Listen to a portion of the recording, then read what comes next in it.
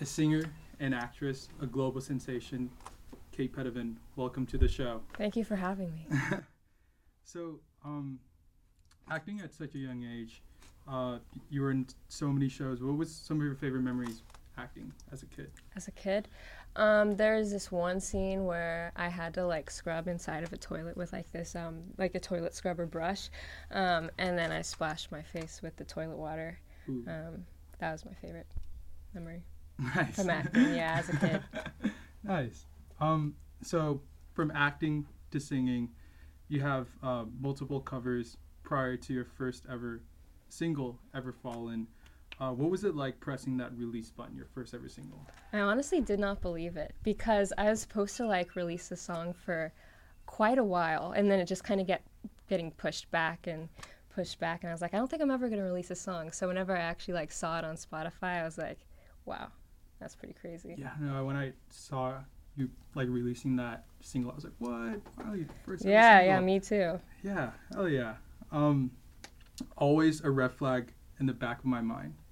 Like in your song Ever Fallen, as mentioned in the song, one of the foundations of a relationship is trust. Like, right. How do you define trust? How do I define trust? I think it's like you don't have to like think twice about when they're going out or anything like that, and it's just like, I don't know, you don't have any worries when you're with a person. Nice. Yeah. So you covered a number of songs, and you started your musical career since you were in elementary school and you attended your first talent show. And do you remember the song that you played in your first talent show? Yes, It's Raining Tacos by Perry Grip. Yeah. Nice. Thank you. That's what's up. Some say Shakespeare is the original rapper of the 1600s. Okay. Who do you think is the most lyrical poet of this century? Of this century? That's 100 years, correct? Yeah. That's a good question.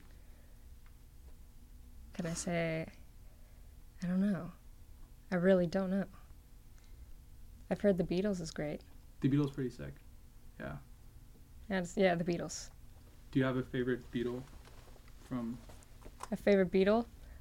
John Mayer. Nice. He's pretty sick. He's a cool guy. Yeah. So you wrote a song with your friend Andrew about Blake, about how you thought he didn't like you during the talking stages. Yeah. Why do you think Cheesecake Factory is not a good first date? A what factory? Cheesecake Factory. Why is it not a good date? Good first date. Why it's a good first date? Do you think it's a good place? Yes. I think it's a good date. I think good bread. Yeah, because you're kind of like forced to talk to each other, and it's like over good food, and it's a like dark romantic atmosphere. I'd say it's like a solid 10 out of 10 location to have a first date. Yeah. Nice. So is Blake currently in Louisiana? Yes, he's in Louisiana. Shout out to Blake. Shout out to Blake. But yeah, who are some of your musical inspirations? Steve Lacy is my all-time favorite. I think Frank Ocean is a genius. There's so many people. Leaky Lee recently, Wet Leg. Yeah, lots. Nice. Yeah, Steve Lacy just recently came out with this interview with Nardwar. That was epic. Yeah, he's a cool guy. Nice. So I know you mentioned that you're currently in LA for sessions, and how's that going? And will we be expecting more singles to come out? Oh yeah, for sure. When I'm here, it's like back-to-back like sessions all throughout the week, and it's exciting because I get to work with like different people. And so yeah, when I'm here, it's just like tons and tons of songs that I just kind of have lined up, ready to go. So. Nice. What would you say is your creative process when it comes to songwriting? Well, when I go into the room, we normally get to know each other a little bit. If it's like a first time, or just like catch up with somebody that I've worked with before. But then after that, I'll kind of like explain what I'm feeling or something like that, or I'll play like a track that's really influenced me recently. And then once like we have like a beat going, then we'll play around with melodies with the writer I'm with, or just me and the producer. And then after that, normally like a concept comes pretty easily and quickly once we have like a melody, because they go like hand in hand. So yeah, that's. Oh yeah, and then we track vocals, and then we have like a song in a day. So, nice. Yeah. Nice. Song a day. Song a day, every day of the week.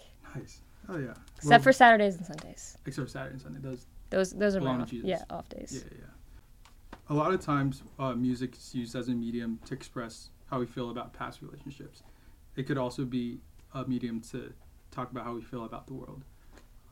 6 years ago, you sung a song for your dad. Yeah. Would you like to talk about it? 6 years ago for Father's Day. For my Father's Day. Mm. Yeah, it was very much real. Like, he had like no idea. And like a few days leading up, I like practiced with this band, and it was like obviously not my best work because I was 11. But I think that the story was very, very sweet and cute, and yeah, it was a lot of fun. I was like pretty offbeat and stuff, but I was nervous. And yeah, and I'm surprised of like how good it did, and I'm very thankful for that, because then it kind of like motivated me to keep posting like covers on YouTube, and really kind of kept me doing music. Yeah. Nice. And if you could leave one message to the world, what would it be? Probably recycle more.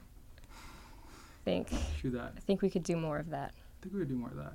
Yeah, and it's good. Thank you so much. No, thank you. Thank you. And next up, Kate Peytavin's Ever